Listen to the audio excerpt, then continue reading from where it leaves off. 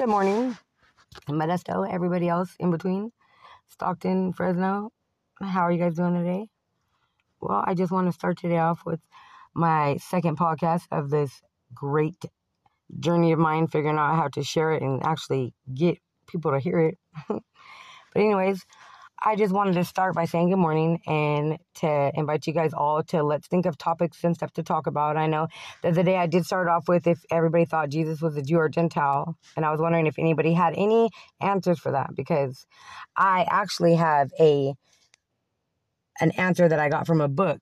Now, I don't want to say answer, I'll just say an opinion, and I actually kind of agree with the opinion, but then if we agree with that opinion, kind of opens up more cans of worms. So I'll ask one more time before I'm going to come back on probably in a couple hours after I take the kids to school, and we'll open it up for everybody to talk. If I can do that, I'm not sure.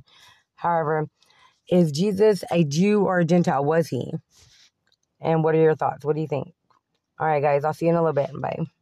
London, I like to go and shop at the mall, shop at the Prada. All right, good morning, guys.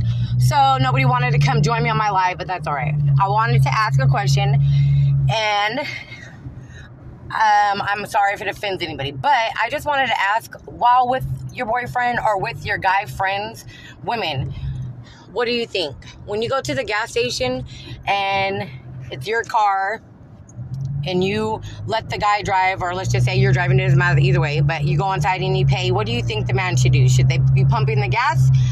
Like if they're your friend or even if they're your boyfriend? What do you think? Should they pump the gas? Do you get irritated if they don't? Give me some ideas.